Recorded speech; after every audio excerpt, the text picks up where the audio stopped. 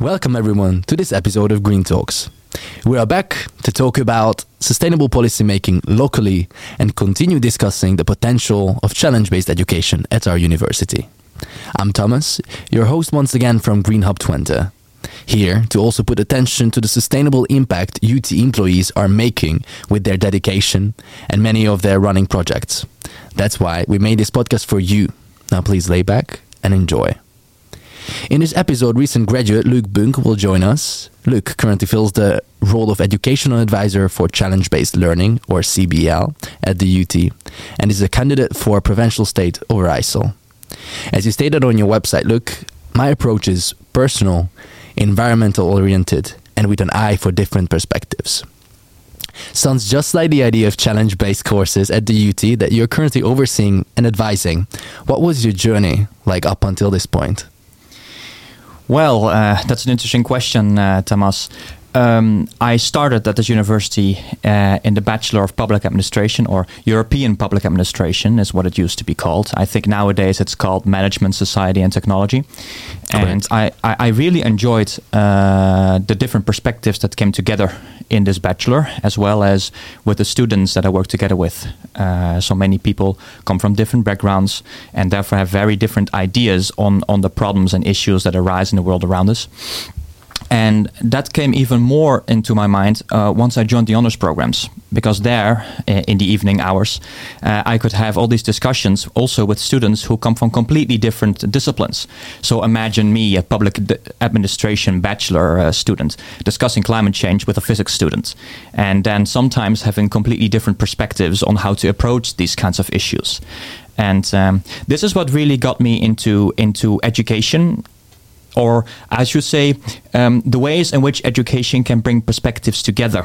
And this is also how I got involved into challenge-based learning at some point, because in essence, what challenge-based learning is doing is trying to take societal wicked issues into education to let students from different disciplines work together on it, preferably even with people from outside academia. So it's really about connecting these different perspectives. Wonderful. So if I get it correctly, you realized you are into CBL without knowing that you are actually doing CBL. Exactly. Wonderful.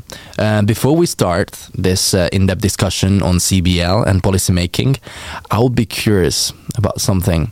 So what is your most unsustainable guilty pleasure on the other side? Well, my most unsustainable guilty pleasure is taking long, hot showers. I really enjoy long, hot showers.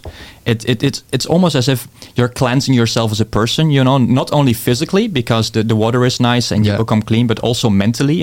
It's almost as if it is a perfect moment to reflect on things as well. And sometimes I come out of the shower and I look at the clock. I'm like, oh, did I just shower for like 30 minutes or 45 minutes? That's not sustainable. I'm very well aware of that. And maybe that is a kind of behavior that I should change for myself as well.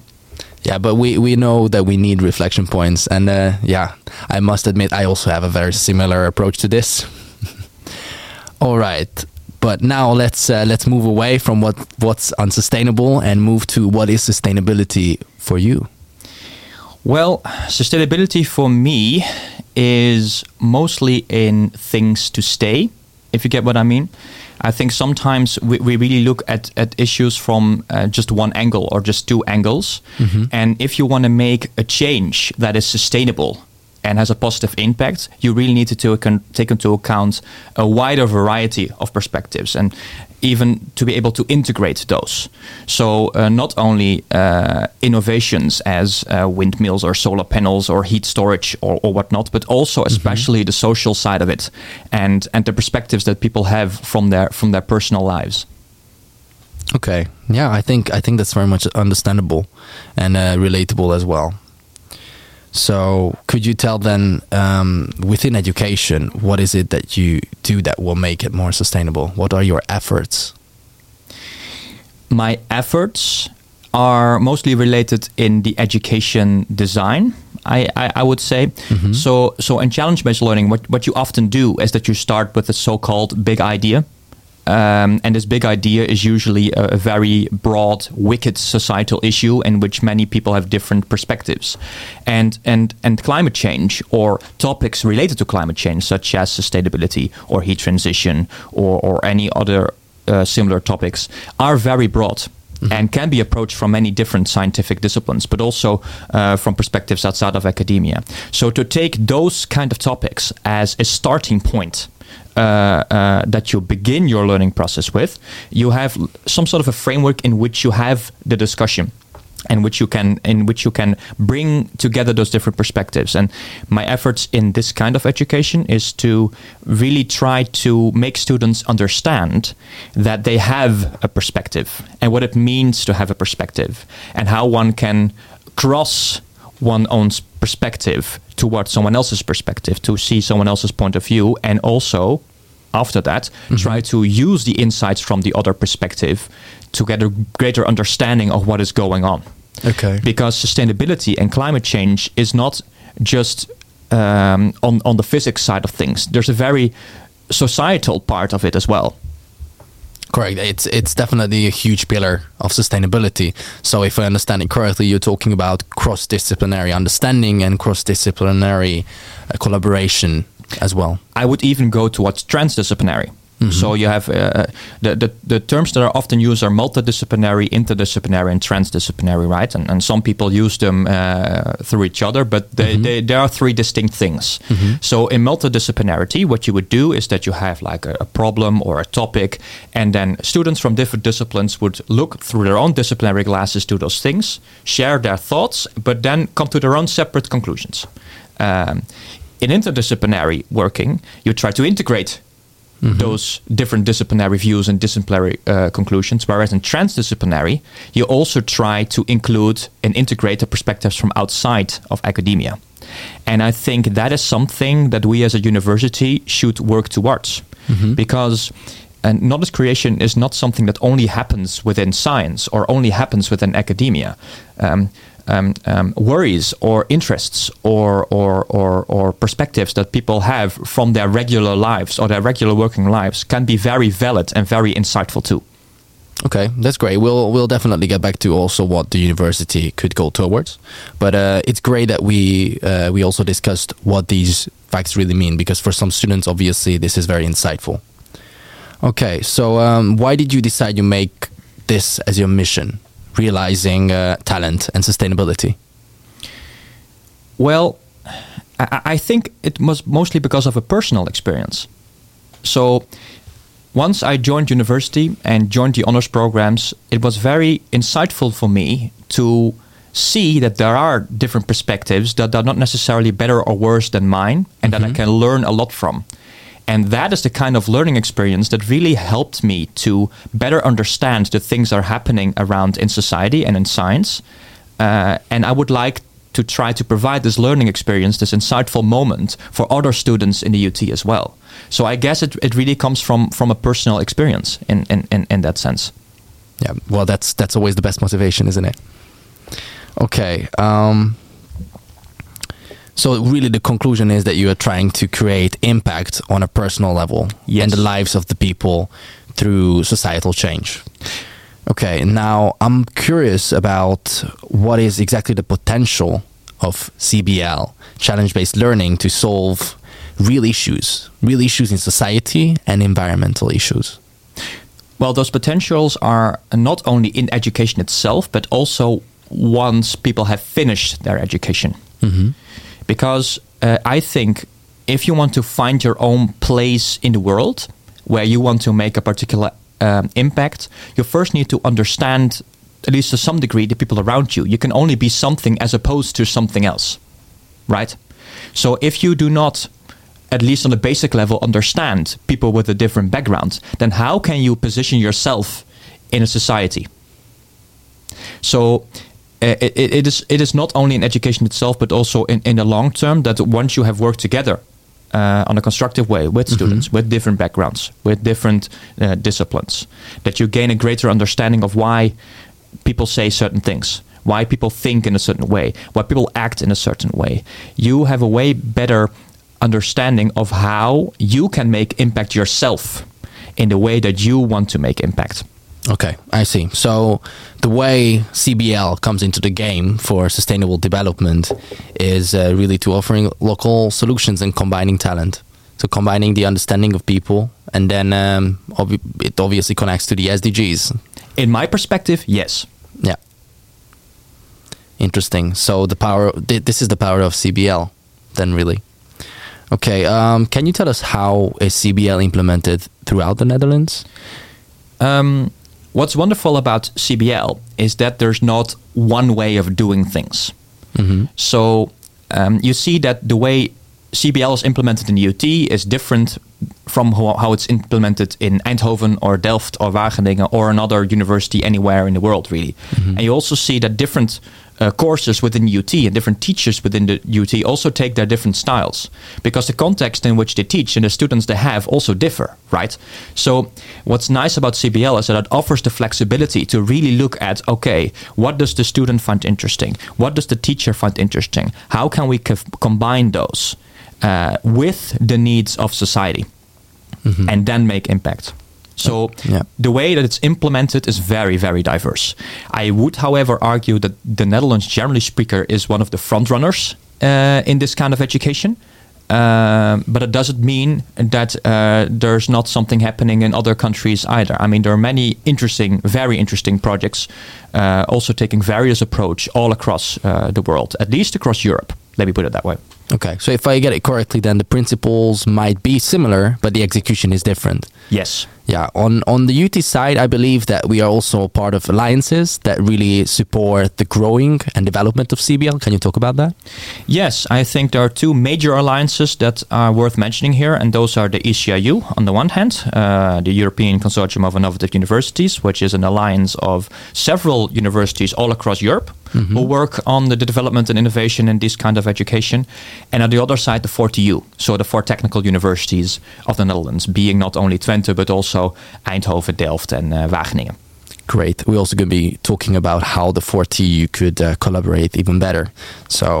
But now it's also time to discuss an example about CBL, because we have been talking about what CBL can bring to the table, but what is an exact example of CBL at the UT happening right now? And a good point about this, we're going to be talking about an honors program on which kickoff we were both present and met the first time. So can you tell about what is the general aim of the 4TU Responsible Sustainability Challenge? Well, I do think that if you want to go cross perspectives, it might even be good to go beyond the borders of your own university as well. So what we're trying to do in this honors program is to not only combine the perspectives of students of different disciplines, but also from different universities. Because different universities can also have different internal cultures and different ways of approaching things. I mean, in the basis it's similar, of course, but in the execution of things can differ. So it's really indeed about bringing those kind of people together, and especially in the honors programs, because in the honors programs you often have a lot more space to go beyond disciplines than you would have in a regular curriculum. Because of course, in a regular curriculum, you have a particular set of objectives that you need to finish at the end of your curriculum in order to be an expert or professional in your particular field. But in the honors programs, you have a lot of space to experiment with that. And who are giving the objectives to that? Because I also heard that there are also companies involved. Yes, yeah. Well, the course itself, of course, is built by university staff. However, there are companies involved in this course as well, in which the students work together. KLM is, for instance, an example of a company that is involved in this course, also providing their own perspective on particular issues. And one might agree or might disagree with the perspective of a company, but one way or another, if you are in a democratic world, you will have to be able to manage different perspectives and manage different principles, especially if you want to get something done. And you need to be able to bridge those. And I think that the involvement of private sector companies in that can be very valuable if you want to be impactful, especially later in your professional life. Yeah, this is a very strong opinion, but we're also going to be talking about through how could this approach facilitate sustainable policy making. Yes. Okay, so now you are also going into candidateship and politics very soon. Can you tell us why did you decide to drive sustainable development through these tools, let's call them? Well, there are many ways in which you can try to facilitate change, right? You can try to facilitate change through science, through business, through politics, through other areas that you might find interesting. But what I think I observe, or what I think I see in when it comes to climate change and sustainability, is that oftentimes there is a clash of perspectives on many different areas. And I think there's a lot of technology already there. Of course, we should keep on innovating. We should always do that. But I think a lot of technology is already there. But you need to make choices that do not only look at efficiency, but also at what people are willing to adopt and what they would like to have in their living environment. You cannot just enforce things upon people, I think. That doesn't also lead to sustainable change, if you get what I mean. If you want a change to stay, you need to involve people. And I think that makes the most sense in a democratic society. And I think, because, I'm born and raised in the countryside, first person in my family to study at a university, now living here for several years, working at UT, I think that I can see the value in different perspectives from my own personal experience and that, and I try to bring them together more towards this common objective of becoming more sustainable. And by combating climate change, trying to get people out of the ditches, so to say, if you get what I mean. Yeah, I think the motivation is clear. I'm also from the countryside, although from another country totally as well. So bringing together perspectives and growing up also with a different background, with different people around is very valuable experience. But tell us about now, in the current situation, what challenges does one face like you in an environment to make an impact in this field? Well, there are many challenges, I would say. But the main challenge that would be there is to really get different people on board with different perspectives. That's the main challenge that is there. And I think that I can add something in that because of the personal experiences I've had in my life. Because like I said, there are many innovations already there. But if we only look at the technology and we do not look how people perceive them to be in their own environment, it will not lead to change. Change will only be there, I think, in a society once you're able to combine those things. And that's what I'm trying to do. And how do you, for example, see Shaping 2030, the vision of the UT, actually being implemented on this scale and reaching goals, perhaps? Well, it's always good to have a vision, and I think it's also good to have sustainability in there. However, if you want to execute something and you want something to last, you will need to involve people. And of course, for the establishment of Shaping, a lot of people were involved as well. But involvement is not only there, should not only be there in the vision creation, but also in the execution thereof or the implementation thereof, if you get what I mean, because it impacts the people in their personal lives or their own working environment. And people will, I think, mostly accept it once they're involved into that process. Yeah. Can you name some challenges that maybe the Shaping 2030 is currently facing? Well, it depends on how you look at it. And it depends on what elements of shaping we're talking about as well. So from the education side, so bringing in sustainability into challenge-based learning, that's also part of how the UT is trying to shape itself to become more sustainable, correct? Right. So once you're going to build a CBL course, I do not think it is too difficult to connect sustainability to it, because sustainability is such a transdisciplinary field in itself. There's so many different perspectives on it. So once you are already at the step like, okay, I want to develop education in which I want to bring different students from different backgrounds together, then the step towards sustainability is not too hard, I would say. That's great. So there is nothing really to discourage ourselves or the Educational Institute to bring this forward. That is really great.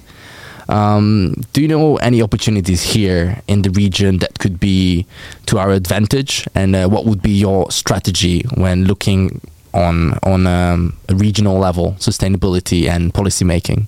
Mm-hmm. Well, there are lots of developments going on in this region, especially in Twente, because Twente is a very innovative region, right? There's lots of people who are very creative, have many cool ideas, but then you also sometimes lose the oversight. Mm-hmm. And you now see that in the UT there are some voices of some scientists who are trying to create a center or institute in which they try to combine the different things, or at least put together the different things that are happening on climate change in the UT. And I think that is very helpful. And I think that, for instance, a government like a province of Overijssel should very well work together with those kinds of institutions to gather the knowledge that is being created in university and see to what extent we can use that in practice in society. So that is one thing that I would think is very valuable in that. Okay, so it's really about connecting actors, but also from previous talks, I remember you told me that you like to bet on different horses. Yes. What do you mean by that? Well, what you often see is that there's many discussions about flying, right? Mm-hmm. And also about the future of the Hyperloop as opposed to flying.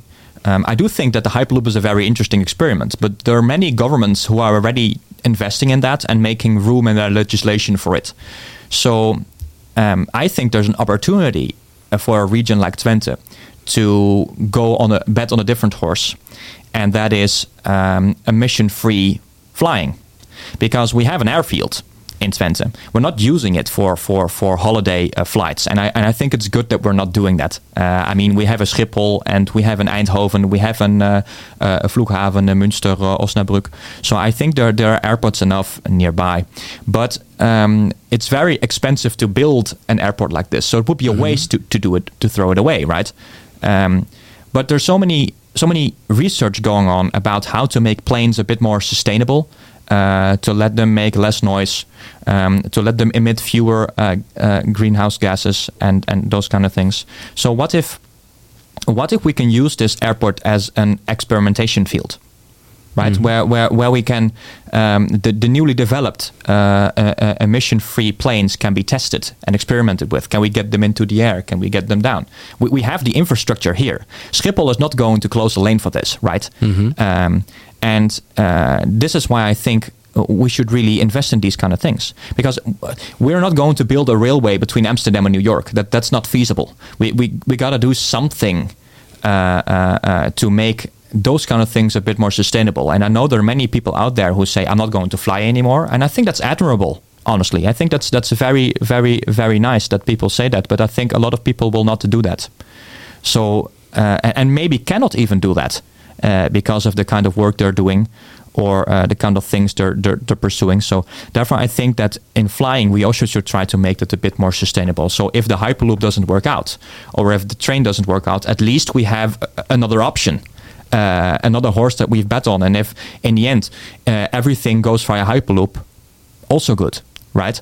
But it's just to be sure. But because I think that if you really want to do good governance, mm-hmm. you got to have several options that you're doing at the same time. So if one option falls down, you still have the other one, especially in climate change, because there's so much change happening so fast that we do not have much time, I think, to really do one after the other. I think we should do and, mm-hmm. if you get what I mean. Yeah. Concretely, can you give me an example who would be a collaborator for the airport? Who could you see, and how would you approach this? Well, the ground of the airport is owned partially by the municipality of Enschede and partially by the province of Overijssel. So they're definitely stakeholders in developing this area. And at the same time, I think we should really make a connection with the UT and also with this newly to be founded Center Institute in Sustainability to see if we can also connect research from our region to this. Mm-hmm. And at the same time, maybe also more practical kinds of education institutes to also really build the things that are being designed also here in the region. It can at the same time also be an economic impulse in that sense. So this is how I would look at it. Maybe we should even talk to Delft. In Delft they also perhaps, do a lot of research on this area, and see if we can develop a bit more expertise on this area here in Twente as well, because here we have the physical airfield. Indeed. And Delft is developing their own CO2 neutral plane with collaboration with KLM and Airbus as well. So that's pretty much a revolution as well in aviation right now. Okay, now I want to move a bit further away from sustainable policy making and look from the side of us, students, or just in general the society, and how we have a saying in this. So with this instance, I somewhat like to ask you for your opinion on how our voice of students could be used more effectively to bring this kind of change that you're also promising through political ownership in our society. Well, I think you should first start by making the voice. And this is a term that I often use, but I think many other people have also used, and that is the citizen scientist. So you have really developed yourself as an expert in a particular field, and from your field you can say something about sustainability. But then you also need to actually say that and actually act upon that and talk with others about that. But preferably in a constructive way, I would say, because I do not think that if you really push towards others, that people will resist even more. And if you really want to make a sustainable change, you should get people on board, different perspective on board. So I think it's important to really understand what kind of perspective you have on sustainability and what kind of impact you can have on that. And at the same time, try to put it forward and influence, for instance, politics by joining a political party or whatever, and use it as in a constructive dialogue to facilitate change. Okay, so somewhat you are now opposing against, let's say, aggressive activism, but I do think that activism is very important, and that's the stance of Green Hub as well. So can we talk about what should be the role of activism and education to enforce the sustainable policy making? I do not think we should be too activist in education, because it is not up to a university to enforce a perspective on its students. I think students have different perspectives, and one student might be more activist and one student might be less activist, and that is fine, as long as you can find your own place in the world around us. But we shouldn't be forcing our own perspective or the perspective of one particular kind of student on the perspective of the other kind of student, because that's, again, not sustainable change. I understand. So again, back to the point that we need constructive dialogue. I think so, yes. And we need to align, respect, and understand each other's perspectives.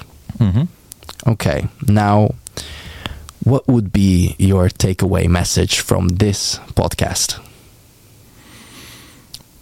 My takeaway message to the people who have watched or listened to this podcast, or what I've learned from you. Well, first, you can answer what the public listening to this would or should take away from our talk. And maybe you can also reflect if you have learned something new or you got insight into what you were just talking about.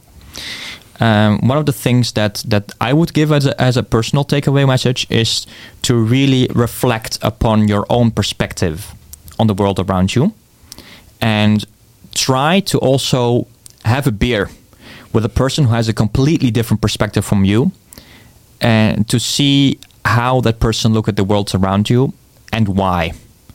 And try to also understand especially the reasons why, because then you can have something that you can work on. And I think that is one of the big challenges in crises like climate change or in sustainability and energy transition and all those kind of things, is that people often think a bit too much from their own perspective, and people do not necessarily take over your perspective in a sense. You need to be able to align with the perspective of the other in order to ask for change, I think. Okay, I see. Could you please elaborate lastly on what a scientist citizen is, and whether we should try to move forward to being one? A scientist citizen, in my view, is someone who is very involved in their own discipline or their own profession or their own field of expertise. And on the basis of that expertise also forms their own opinion and voices those. Because what you see in many societal issues is that scientists often stand on the sidelines. Okay, we're only giving data. But the point is that data in itself don't say that much. Data needs to be analyzed, and everyone can, of course, analyze data. But I think it is important that you give your own conclusion. However, in this communication, you need to be clear. This is the data, and this is my personal conclusion, right? You do not mix up science and opinion. But be clear, this is the science part, this is my opinion part, and this is why. So the scientist-citizen is not merging science and citizenship. No, it's about being aware you have several roles in society and fulfilling them in their own way. And at the same time, in communication, giving a clear boundary between, okay, this is in this role and this is in that role, if you get what I mean. Yeah, I totally understand. I think it's also important that we understand our role in society, to be concerned of what is happening around us, because that is the only way we can only achieve a better future together. And that was it for this episode. Thank you very much for being here, and thank you for everyone for listening to this episode, and see you next time.